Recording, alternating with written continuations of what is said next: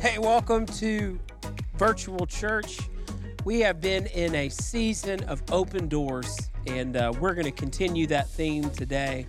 And there is a psalm that's been on my heart, and it talks about the gates and the doors being open. It's Psalm chapter 24. And today I just want to walk through Psalm 24. And I just believe the Lord has laid it on my heart. And so we're going to walk through this together today. And I believe you'll be encouraged and blessed. Let's read the whole psalm, and then we're just going to go verse by verse. Psalm 24, verse 1. It says, "The earth is the Lord's, and the fullness thereof, the world and those who dwell there within. For he has founded it upon the seas, and he has established it upon the rivers. Who shall ascend the hill of the Lord? Who shall stand in his holy place? He who has clean hands and a pure heart, who does not lift up his soul to what is false, and does not swear deceitfully. He will receive blessing from the Lord, righteousness from God of his salvation. Such is the generation of those who seek him, who seek the face of the God of Jacob.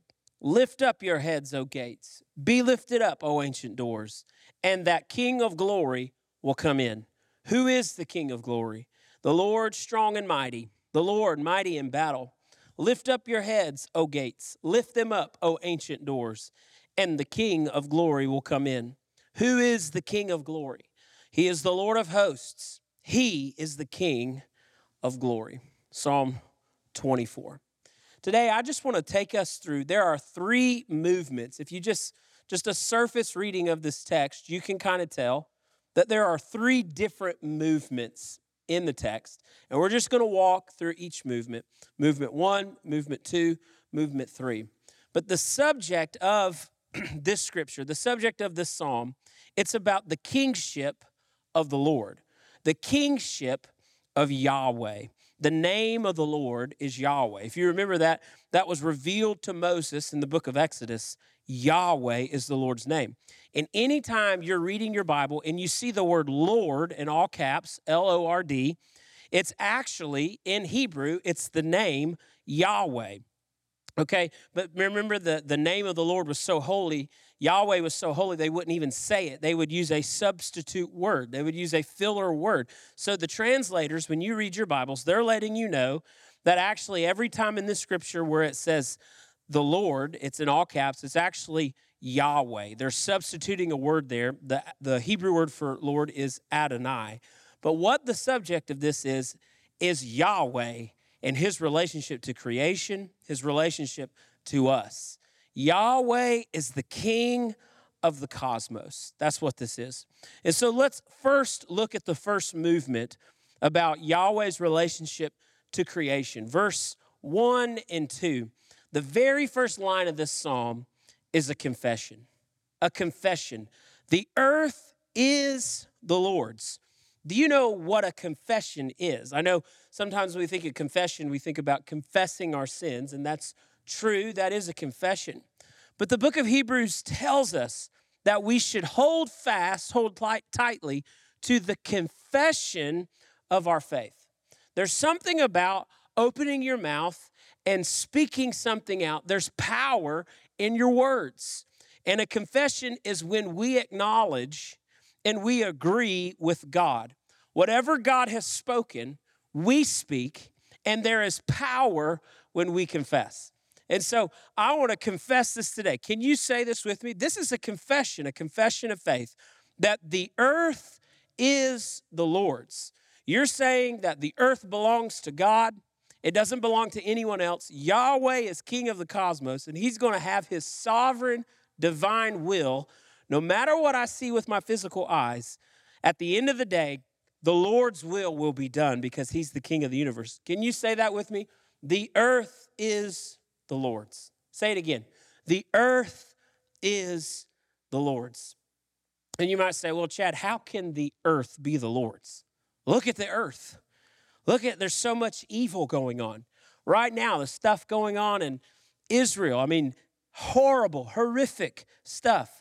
Genocide. You can say, Chad, are you blind? How can you say the earth is the Lord's? Look at the situation that is going on. And I want to say this. No, I'm not blind. We are not blind. We don't make blind confessions of faith.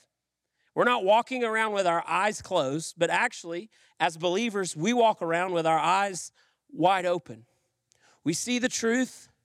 We know the facts. And here are the facts: that the earth belongs to the Lord, and the Lord gave us, humanity, the earth to rule and reign over, but we have fallen. We have failed to live up to his standard and his glory, and because of that, evil has prevailed in many, many ways. That is the facts. That is what's happening. That's what we see with our eyes. But here's what we know in faith: that evil will not have the final word. You see, we have a hope that transcends the evils of this world, because there is coming a day when Yahweh, when God, is going to make every wrong right. And we have hope that there is coming a day when war will cease. We have hope that there is coming a day that Jesus is going to set his foot right back on this earth, and the rulers of the world will come to nothing. But of his reign there will be no end. He will be and is the King of righteousness, the Prince of Peace. So we don't have our eyes shut. Our eyes are open. We see what's going on in the world. But in faith, we make this confession today that the earth is the Lord's. You see, the Psalms are powerful. They speak to the experience we have in life. If you start, not in Psalm 24, which we read today, but let's say you start in Psalm 22. There is a progression from Psalm 22 to Psalm 23 to Psalm 24. In Psalm 22, you know what the psalmist says? He says, what in the world's going on? He's lamenting at what he sees with his eyes. And he makes the statement, my God, why have you forsaken me? He says things like, God, do you even hear me? I'm crying out to you. And when are you going to step in and do something about the situation I'm in, God? The psalmist is lamenting the seeming absence of God. But then when you go from 22 to 23, this is what the psalmist says. No, God has not forsaken me. God has not left me. In fact, Yahweh is my shepherd, and he watches over me, and I have everything I need. He is with me. Even though I walk through a valley of a shadow of death, the psalmist acknowledges that there's going to be some low moments. The psalmist acknowledges that there's some dark nights of the soul. But even in the dark night of the soul, the psalmist confesses, he is with me through it all. Then you get to the climax, which is Psalm 24. And here comes the powerful confession of faith. Look at the transformation from Psalm 22. God, why have you forsaken me? God, where are you? Why aren't you moving in this situation? And you move to Psalm 24, and he makes this confession. The earth is the Lord's, and everyone in it belongs to God. And who is the Lord? He is the King of glory, the Lord strong and mighty in battle, the Lord of hosts, the King of glory. You see, Psalm 22 starts out in darkness and in confusion. But what breaks forth and breaks through is a hope that pulls the psalmist into the future, a hope that transcends the darkness, a hope that says, this is not the end. And in the end, Yahweh will have the final say. Yahweh's going to rule the nations. So someone just needs to let hope break forth today in your life. I'm telling you, it won't always be like this. It won't always be like Psalm 22. It won't always feel like this. You will be able to make the confession of faith just like the psalmist does here. And he says, no, the earth is the Lord's. I see war, I see devastation, I see fear, I see hopelessness, I see loss, I see all of that. But this is my confession of faith today. The earth is the Lord's. And my world might be in shambles today. My vision might be limited today, but the earth is the Lord's. My family is the Lord's. My city is the Lord's. This church is the Lord's. This situation is the Lord's. And what makes the earth belong to the Lord? Well, verse 2 tells you. Verse 2 makes the the declaration that he founded the world upon the seas and established it upon the rivers. You see, in the ancient context, in the ancient people's mind, the seas are dark, chaotic waters. They represent chaos. They represent disorder. And if you go back to Genesis 1, you see that Yahweh is the one who tames the ancient waters of chaos. Who else told the dark and chaotic waters in Genesis 1 to be still? It was Yahweh. In the midst of chaos, what does the Lord do? He brings order. He brings stability. He's the wise one who sets the world straight. And out of the chaos, he brings all that's good and lovely and pleasing. In Revelation 21, it tells us, it's an interesting scripture. It talks about John. He says, I saw the new heavens and the new earth. And he makes an interesting remark. And he says, there will be no sea in them. Remember, ancient people, they saw the sea as a place of deep darkness. The sea is not solid ground that you can put your foot on. In fact, you try to stand in the sea, and what are you going to do? You're going to sink to the bottom of the ocean. And honestly, who knows what's at the bottom of the ocean? Who knows what's at the bottom of the sea? We know more about space than we even do in our own oceans. They're terrifying. It can crush you. It's chaos. But I love in the New Testament, in the gospel, it tells us that Jesus one night on chaotic waters, a storm is happening. And in the middle of the night, the disciples look up and what do they see? They see Jesus walking on the water.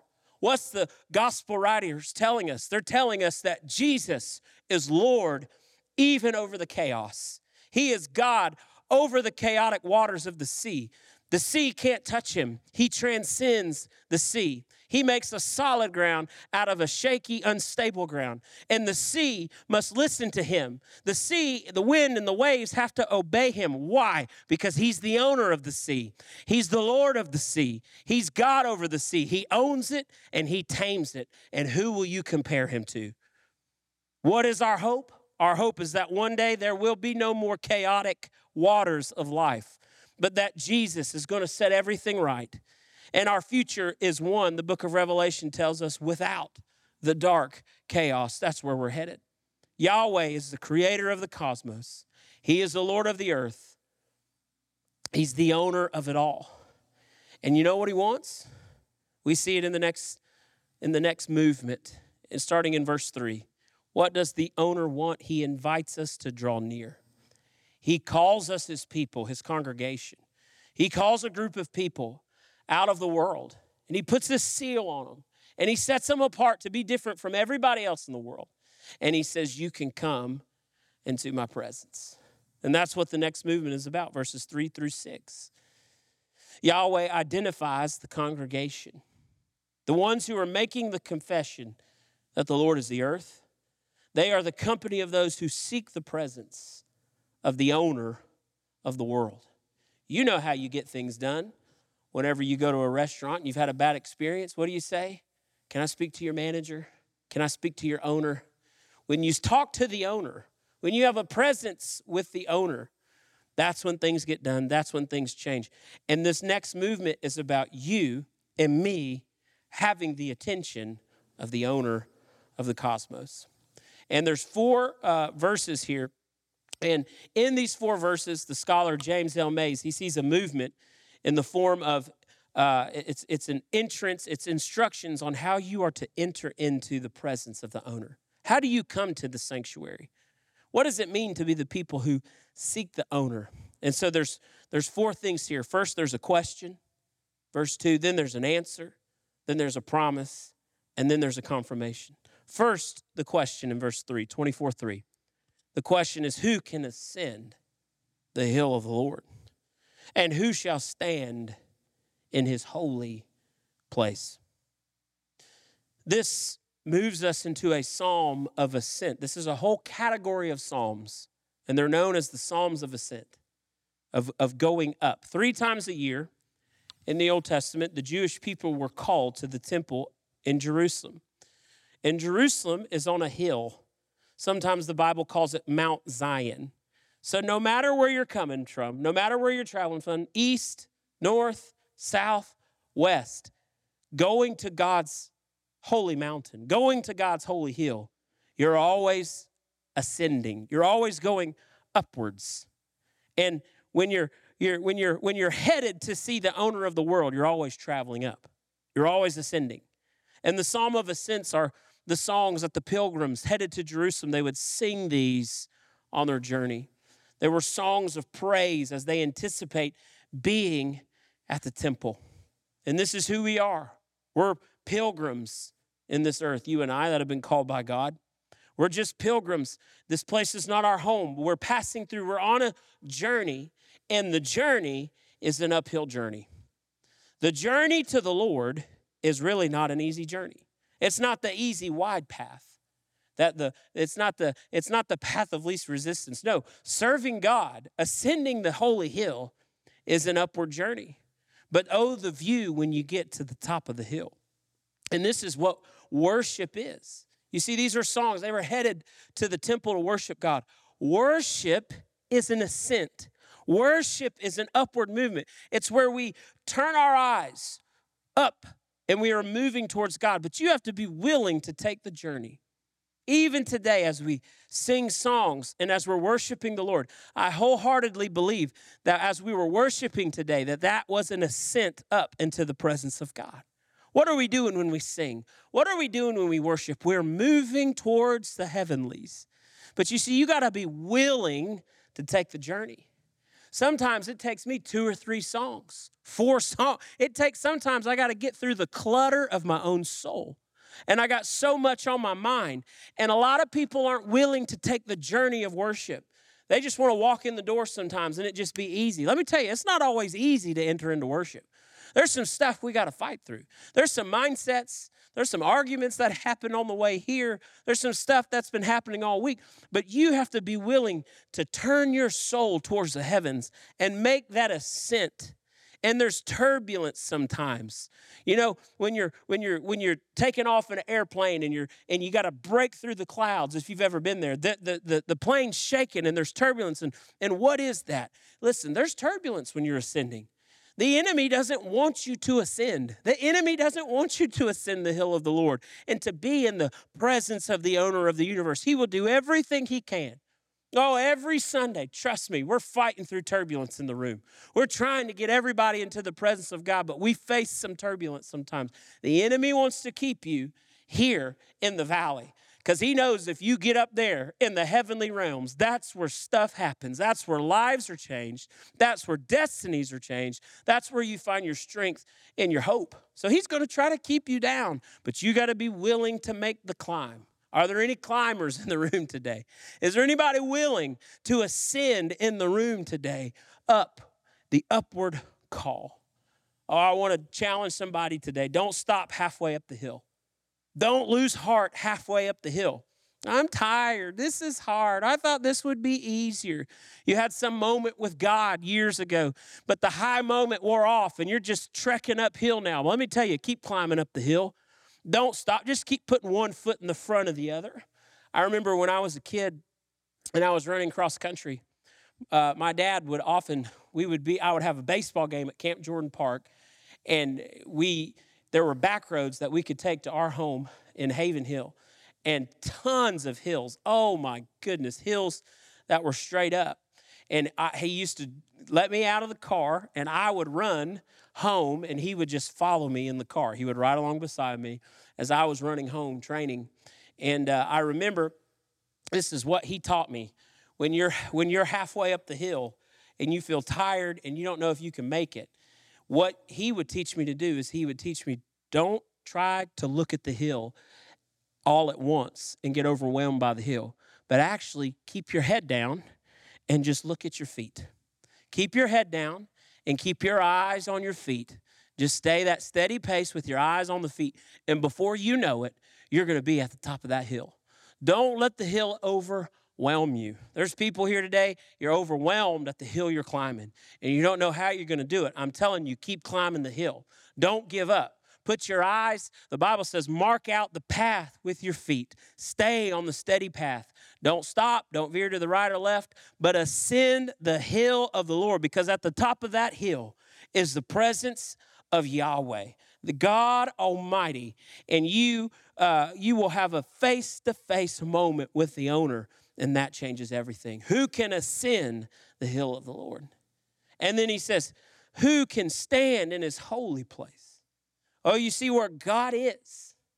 That's holy ground. God has marked off some areas in this world. He has put some boundary markers in this world. And in that area where he is, that's a holy place. There's a clear delineation and distinction between holy ground and unholy ground. You see, God lives on a high and holy hill, and the people of God, therefore, must be holy. You see, the tabernacle and the temple, that was the place where God's glory resided. It was the footstool. Heaven is his throne. The earth, his foot's where his feet were propped up as the king of the universe. And that area had to be marked off. It couldn't be like other locations in the earth. It was holy ground because God is holy.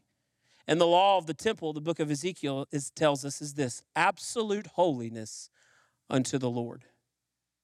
There's a story in the Old Testament about a man named Naaman. Naaman has leprosy. Naaman's not from Israel. Naaman's from a place called Syria. But he comes into Israel because he heard that the God who reigns over Israel, Yahweh who reigns over the ground, the earth of Israel, that he's a healer. And Naaman comes and he gets healed.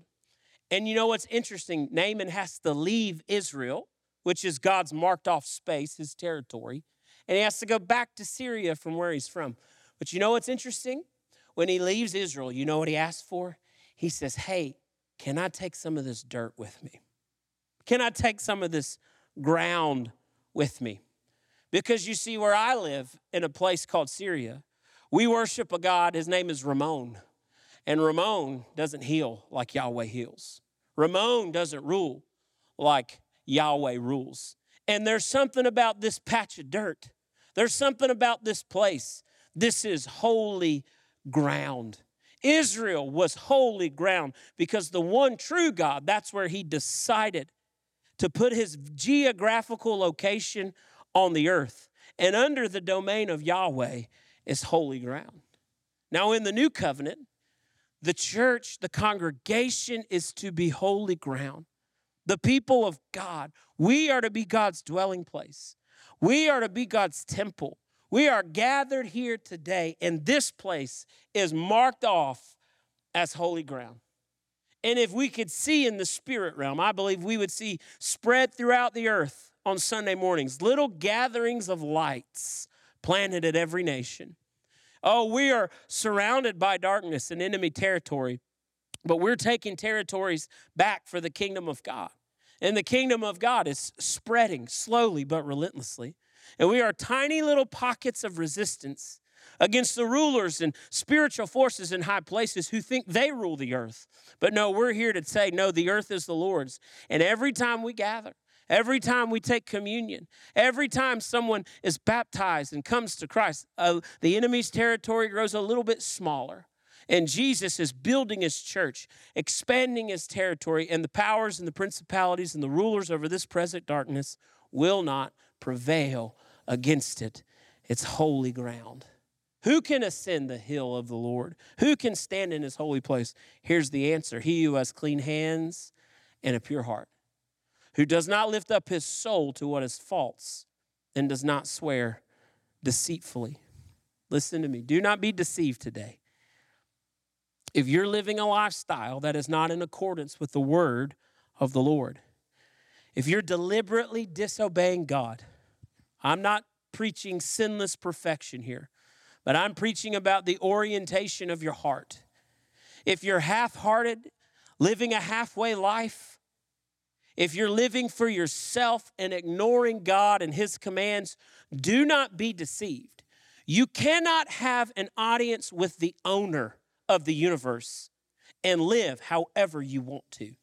You can't be close to the Lord and hanging on to your old lifestyle at the same time. There must be a forsaking, a cutting away of the old life, and a pursuit of the things of God. He who dwells on a high and holy hill, and those who are drawn near must come with clean hands and a pure heart. Oh, but there's healing today. There's grace today for those who repent. Those who bring their brokenness to God, confess their sin, forsake their way of life.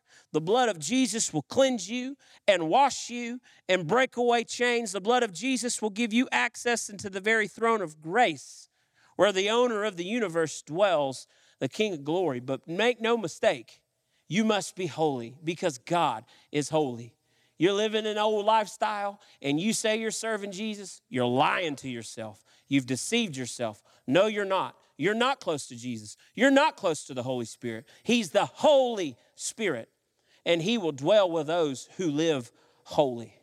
That's the answer. Here's the promise. He will receive those who come with clean hands and a pure heart, will receive blessing from the Lord and righteousness from the God of his salvation. And here's the confirmation of who we are. Such is the generation of those who seek him, who seek the face of the God of Jacob. You see, this is who we are. This is what makes us, is that we are those who confess the earth as the Lord's. And we are those who seek the face of God. We are after God in his presence. And now it moves to the third part of the psalm. Now the psalm makes its third movement, and here's what's interesting, it changes. You see, the second part there was us ascending the hill. It was God inviting us up to his presence. But here it takes a different movement. We're not just invited to ascend the hill, but now the Lord is coming to us. What a thought. And who is the identity of the one who comes to us? The psalmist says, he is none other than the very King of glory. Are you ready to receive the King of glory? Zechariah 9:9 is a prophecy about Jesus. And it says, rejoice greatly, O daughter of Zion. Shout aloud, O daughter of Jerusalem. Behold, your king is coming to you. Righteous and having salvation is he, humble and mounted on a donkey, on the colt, on the foal of a donkey. This is a prophecy about Jesus. What is the response when the king comes to you? The response is always joy. You joyfully receive the King of glory. Jesus, the King of glory, came. And there were some gates that he came through. There were some doors that opened up for him. When he walked through, he said, heads up, here I come. Here I am. I'm coming, and there's nothing that can keep me out of what belongs to me. He's coming for his own. And I love this. I was talking with a friend of mine, Dan Tarmelin, a friend of our church. He got me all fired up about this, man. Because, listen, Jesus entered through some gates. What does that scripture say? Be opened up, heads up, O ye gates. Be lifted up, O ancient doors. And the King of glory will come in. Jesus, when he came, he entered through some gates. He entered through some doors. First of all, Jesus, the King of glory, entered the gates of Jerusalem to confront the powers of this world. In Matthew 21, we see Jesus is called the triumphal entry. And what does he do? He enters through the gates of Jerusalem. And the multitudes surround Jesus as he's fulfilling Zechariah 9. He's coming. And what are they doing? They're waving palm branches. And they're shouting, Hosanna. They're happy. Blessed is he who comes in the name of the Lord. And the Savior of the world enters the gates of the city. And what does he do? He walks right into the temple and he says, here I am. Here I am. The King of glory is in your midst. And what does he do? He turns the tables over in the temple. He confronts it. He confronts the powers of this world. He confronts the Jewish leaders who think they own They own their little piece of property. He confronts the Roman leaders who think they own literally the world. But here is Jesus coming through the gates, and he says, look around you, all that you see, this wonderful temple, this wonderful city, it's all going to pass away soon. And you think you can destroy me, but God is going to vindicate me, and he's going to raise me from the dead. And my kingdom, there will be no end. I am the King of glory. Open up, you ancient gates, because here I come. And then after Jesus enters into Jerusalem, we know what happens. He's crucified. But then what does he do when he's crucified? You see, the King of glory, after he enters the gates of Jerusalem and is killed, then he enters into the dark doors of Hades to confront the powers of death. You see, they put Jesus right where he wanted to be. Jesus wanted to go to the very depths of the things that hold us. It wasn't just world powers he came to confront. He came to confront heavenly powers that held us down. He came to confront the power of sin, death, hell, and the grave. And on Holy Saturday, the day between Friday and Sunday, the creed tells us that Jesus descends to the place of the dead. And because he descended, now we can ascend the hill of the Lord. And he goes to the very gates of Hades. And he grabs the keys and he says, I'm now taking these keys, thank you very much. And he lets the demonic beings, they're called the sons of God from Genesis 6. He lets them know. He puts them on notice. He gloats over them. He lets them know you will forever be tormented in hell. But those who have died in faith will be freed from the power of death. And he gloats over them. He says, remember me, boys? Remember that time you thought you owned the earth? Remember that time you thought you were going to own the universe? You remember what happened to you? You got kicked out of heaven so fast, it was like lightning coming out of the sky. You remember me? I'm the King of glory. Open up, oh gates of hell, and let me in. I'm breaking out from the inside, and I'm taking all those who died in faith with me. And it says that he went to the depths of Hades, and he proclaimed the good news to the spirits in Hades. He's letting them know, I am the King of the universe. I am the King of glory, and I will have the final say. And then the last gate that Jesus enters through is he ascends and he enters into the heavenly temple. On the third day, he's raised out of that grave, and he is the victorious champion. And he goes through the very gates of heaven, and all the worldly powers are now subjected to his divine rule. And all cry out that he alone is the King of kings and the Lord of lords. And the heavenly hosts welcome in the King of glory, and they shout and they rejoice. Oh yeah, lift up your heads, O gates. Be lifted up, O ancient doors, and the King of glory will come in. Who is the King of glory? The Lord strong and mighty, mighty in battle. Lift up your heads, O gates, and lift them up, O ancient doors, that the King of glory may come in. Who is this King of glory? The Lord of hosts. He's the King of glory. And let me tell you, there's one more time. There's one more time that the King of glory is going to come in. He's got one more move up his sleeve. And so all the powers of the world, Republicans, Democrats, whoever thinks they own this universe, they own this earth, that they're calling the shots, I can tell you it will not be for very much longer, because the King of glory is coming in, and he's trying to give you a heads up. He's trying to say, hey guys, hey, lift your head up. I'm coming again. Are you ready to welcome me in? Revelation 3:20, behold, I stand at the door. I'm at the door and I'm knocking. Are you going to let me in? Are we going to open the door and invite the King of glory in? Who's going to rejoice at his second coming?